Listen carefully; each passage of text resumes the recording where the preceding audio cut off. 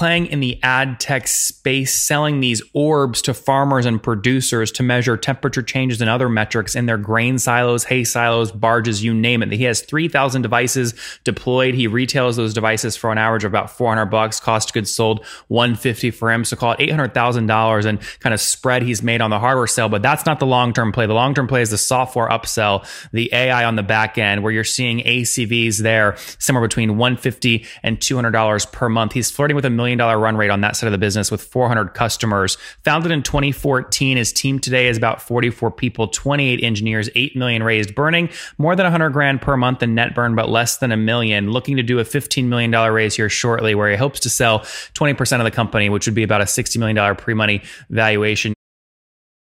Hello, everyone. My guest today is Naeem Zafar. He's a serial entrepreneur and the founder and CEO of a company called Telesense. Naeem is a 7X startup entrepreneur and 5X CEO with successful exits. He's deeply ingrained in the Silicon Valley ecosystem and frequently speaks about innovation and entrepreneurship.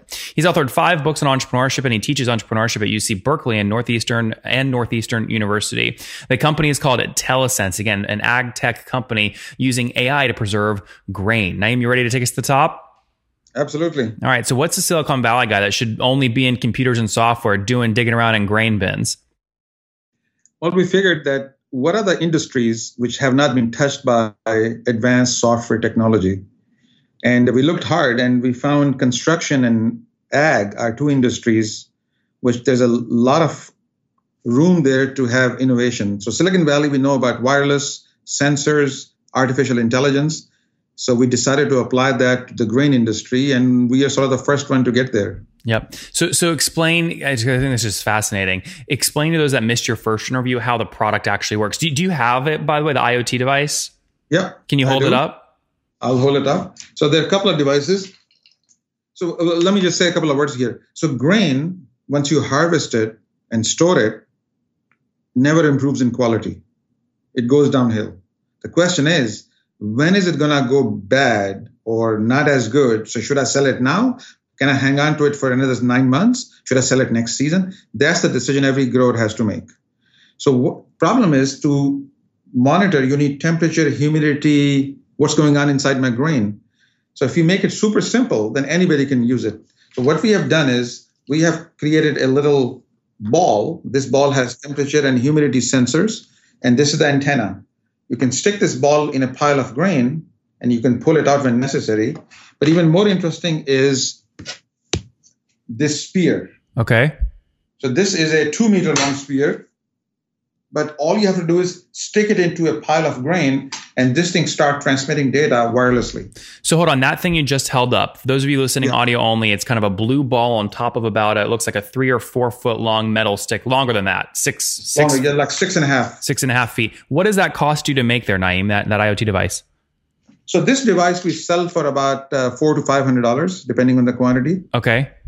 And then, if you put 3 or 4 of these in a pile of grain or in a barge going down the river, now you know what's going on. If there's a problem, there's a hot spot, there's a biological activity, you can take some action. Okay. And that can save millions of dollars of grain every year. Those 2 things, though, for you as a business, the yellow one versus the blue one you just showed me, what do those each cost you to produce? Our cost of production is around $150. For both of them? Each, yeah, approximately. One is like 110, one is 170. So approximately 140. Okay. 150. And what makes them so expensive to produce? Because inside there are several interesting things going on. There are, of course, a battery, but must last a couple of years. There's a wireless communication circuitry, which needs to collect the data. There are temperature sensors, humidity sensors. They have to be weatherproof. They have to be able to withstand large temperature variation and snow and humidity. So they have to be intrinsically safe, so you can't blow up in a silo. So a lot of advanced technology goes into those things. If I am a farmer and I have a silo that is 3 stories tall, and I stick that instrument you just showed me into the top, so it only goes down 6 feet, which is maybe like 1/10 of the total height of the thing. How do you know that the grain at the bottom isn't getting exposed to like insects or something, and it's actually bad grain, but your sensor at the top is saying it's all good? Yeah. So that's why for tall silos, we have a different product. Because tall silo, you can hang temperature cable, which go all the way up and down. We sense those cables and we start transmitting data wirelessly. in shorter things, you can hang these things. So these things that I showed you, they're ideal for ground piles, shallow storage, barge, or rail cars. I see. For 3-story tall, we have a slightly different technology, which I don't have to show you, but it's a box which wireless sensor data. Interesting. Okay, so for some context for you guys, so when you came on last, you'd communicated. I mean, this is expensive to get going. You have to not just you have to make software, you have to produce a physical object as well. You had raised $8 million, had staffed the team up to about 20 folks. Help me understand the capital structure of the business today. Still $8 million raised, or have you raised additional capital? No, we are going to be raising this year about $15 million. Okay, why is $15 million the right number? Because our mathematical calculation tells us that will take us to profitability. Okay. So it comes out of financial model. Well, how do you, so even though if that's the right number in terms of getting to profitability, how do you make sure you raise that in a way that doesn't really dilute you and your other employees that might have equity shares? Well, it will dilute us. That's okay. Well, how do you minimize dilution though? Minimize dilution is by creating the company value higher and higher. So when you raised last time, the company value was this much. This time, hoping the company value will be this much. So dilution will be, maybe 20%, maybe 25%, and not 50%. Yep. So that's what the focus is. And to raise your valuation, you need to be able to produce half a dozen charts, all up going to the right. And that's what we have been working on. So team is now like 44 people. We have sales force now, and we have dealers selling for us. We have found product market fit in 2 or 3 markets, which we did not know last time when I talked to you. So things have really have more momentum than ever before. So 44 people, how many are engineers? 28. Okay, so majority engineer. Any quota carrying sales reps or no? Sorry? Quota carrying sales reps? Yeah, absolutely. So we have 5 quota carrying sales reps. Okay. And so to back into that, your target, what you'd feel like would be a good raise this year would be selling about 20% of the company for about $15 million. Is that accurate? Approximately, yes. So what story do you feel like you have to tell? Paint some color on those charts that you have to show to get a $60 million pre-money valuation. Right. So first of all, the story is that we did some pilots with the Series A initial thing, and now we can demonstrate that those people are now proliferating. So they did 1 location, now they're in 3 locations or 6 locations. So we know you can see there'll be a ramp. We can see how many people, how much time do they spend every week on our website, using our mobile app. Maybe they were only using it 5 minutes a week. Now they're using 11 minutes a week. They plan to use 26 minutes a week. So that shows that they're engaging. Mm-hmm. And then ultimately you have to show ROI. Did we detect a disaster and avoid it from happening? And the fact is there are several examples now when we detected a disaster, which did not happen. So as we demonstrate the product has value and the predictive part is working, that's what's going to give us the high valuation.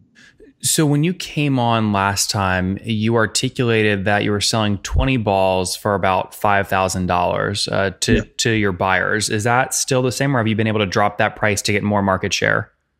Drop that price to get more market share, or our own production is more now optimized. And we've evolved from just using balls to a combination of spears and other form factors. So we are founding, for example, very attractive product in hay market. Mm-hmm. Hay is food for animals, and hay is an expensive product, it's a sensitive product. We did not know about that last time we talked. So today we are penetrating the hay market. So today, just to do an apples to apples comparison, what do you sell 20 balls for plus the year-long subscription? So that has come down slightly, not a lot. That has come down to maybe, I think, $3,500 to $4,000. Okay. But so idea is not to reduce the price just yet, to add more value, because we have several software products which will be coming. Once we have the balls, we want to be able to sell people additional products which can give them more value. How many folks are now paying for the software component?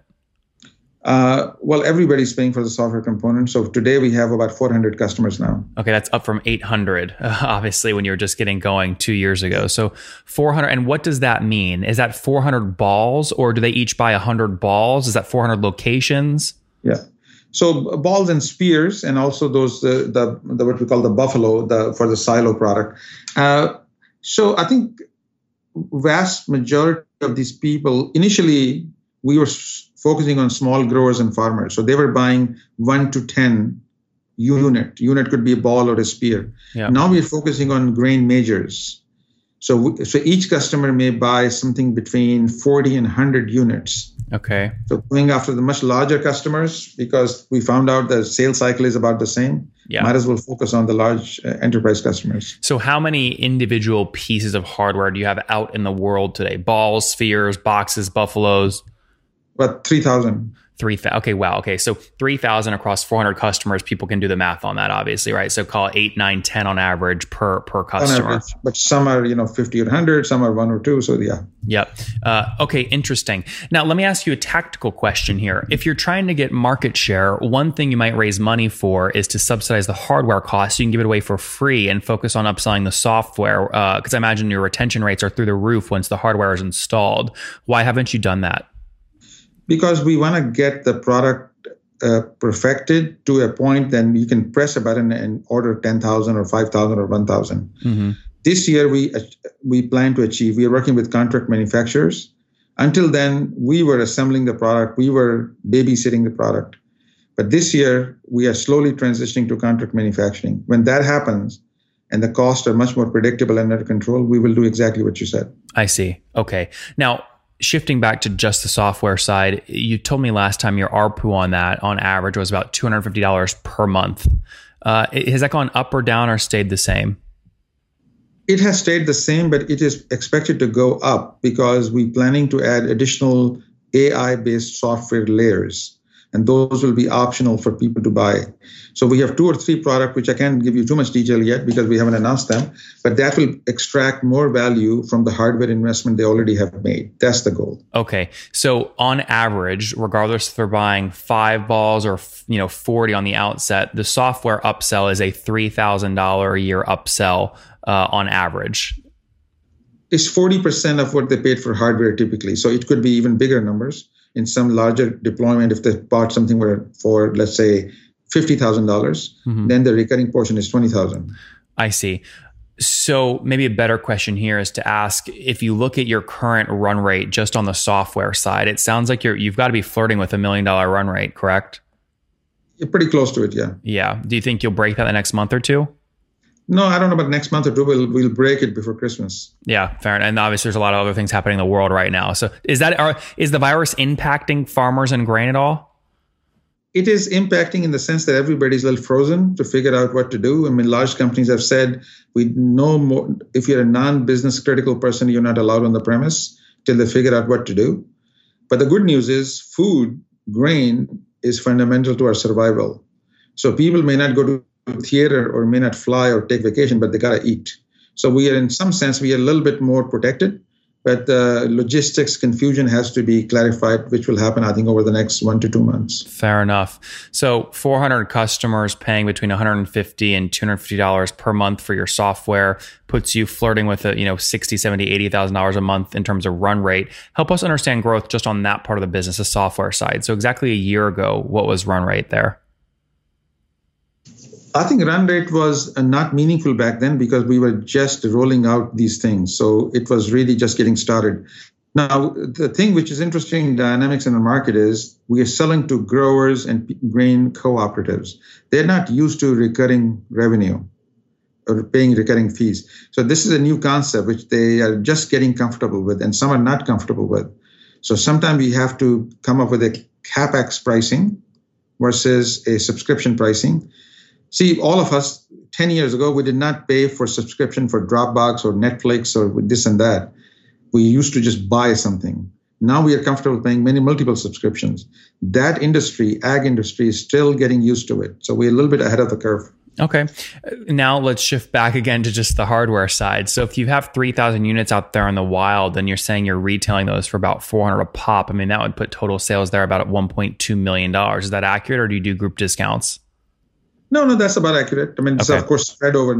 It all did not happen a single year, but yes. Yeah. But it's accurate. So it's really building the momentum. Yeah. Yeah. I guess the reason I ask these questions is because, and you're in the Valley, you teach on this stuff. So I've thought about this. When you go out with a story to tell to try and get a $60 million pre-money valuation, you articulating the money you've made on the margin on hardware, which it sounds like you've made there about $700,000 or $800,000 when you subtract your retail price plus your cost of goods goods sold. That's not going to get a valuation, right? Like you're going to get on your software side of the business, but they feed each other. So what story do you tell investors when you go out to raise?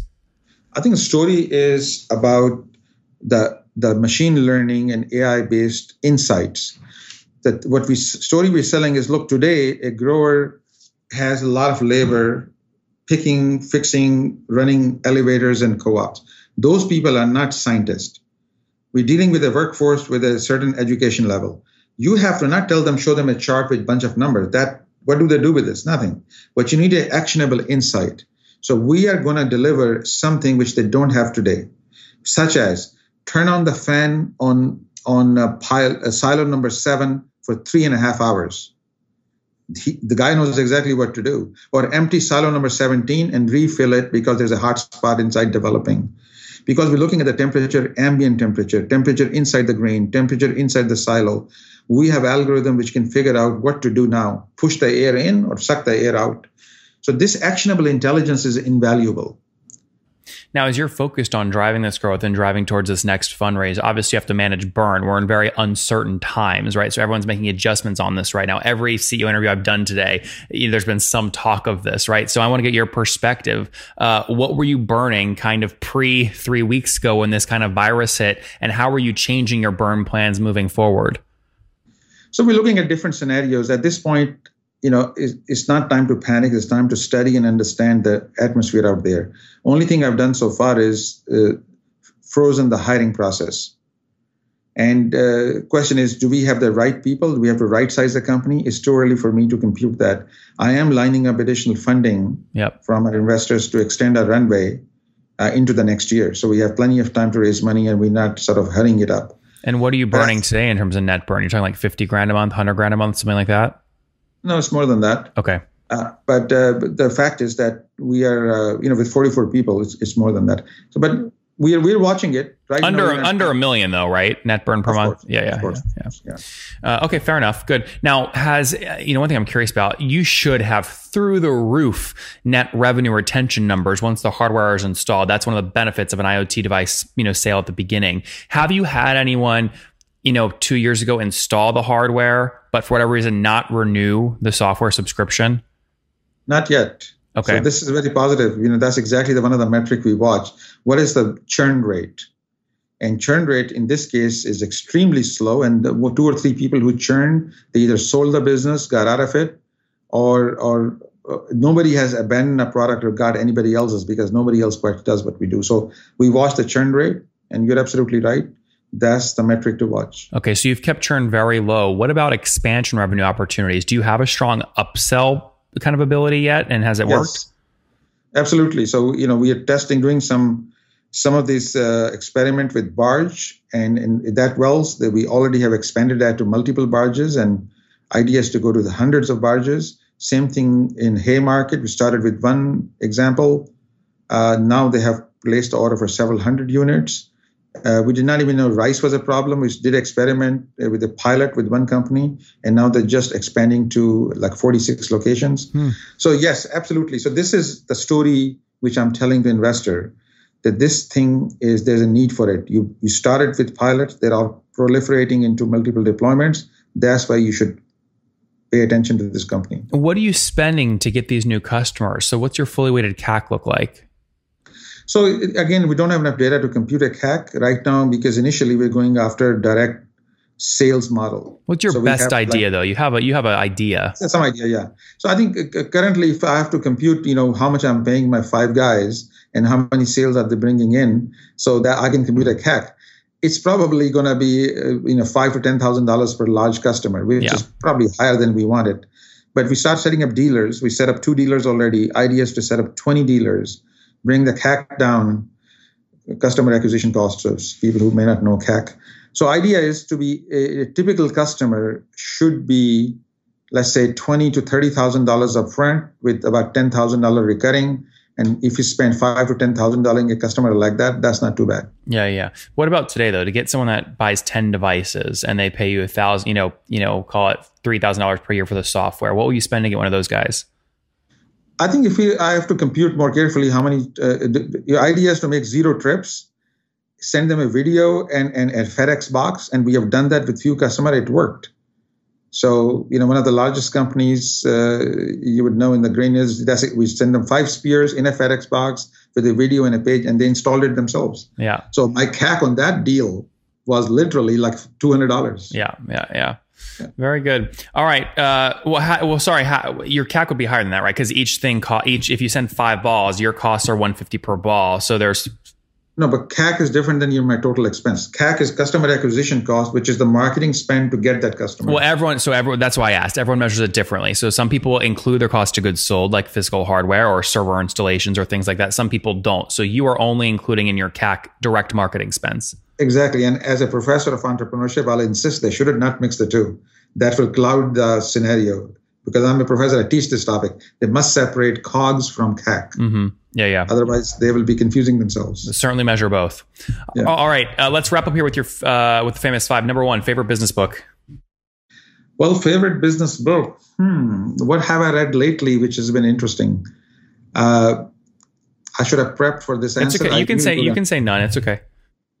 Yeah, I mean, the Thinking Fast and Thinking Slow is still a good book. It's not a new book, but I read it recently. Okay. Number 2, is there a CEO you're following or studying?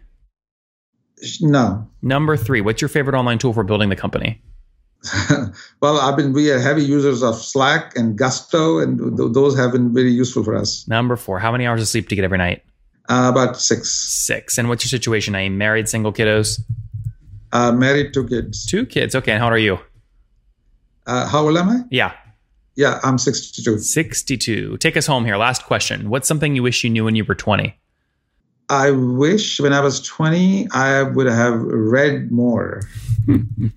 Guys, he's playing in the ad tech space, selling these orbs to farmers and producers to measure temperature changes and other metrics in their grain silos, hay silos, barges, you name it. He has 3,000 devices deployed. He retails those devices for an average of about $400, cost of goods sold $150 for him. So call it $800,000 and kind of spread he's made on the hardware sale. But that's not the long-term play. The long-term play is the software upsell, the AI on the back end, where you're seeing ACVs there somewhere between $150 and $200 per month. He's flirting with $1 million run rate on that side of the business with 400 customers. Founded in 2014, his team today is about 44 people, 28 engineers, 8 million raised, burning more than $100,000 per month in net burn, but less than $1 million. Looking to do a $15 million raise here shortly, where he hopes to sell 20% of the company, which would be about a $60 million pre-money valuation. Naeem, we're rooting for you. Thanks for taking us to the top.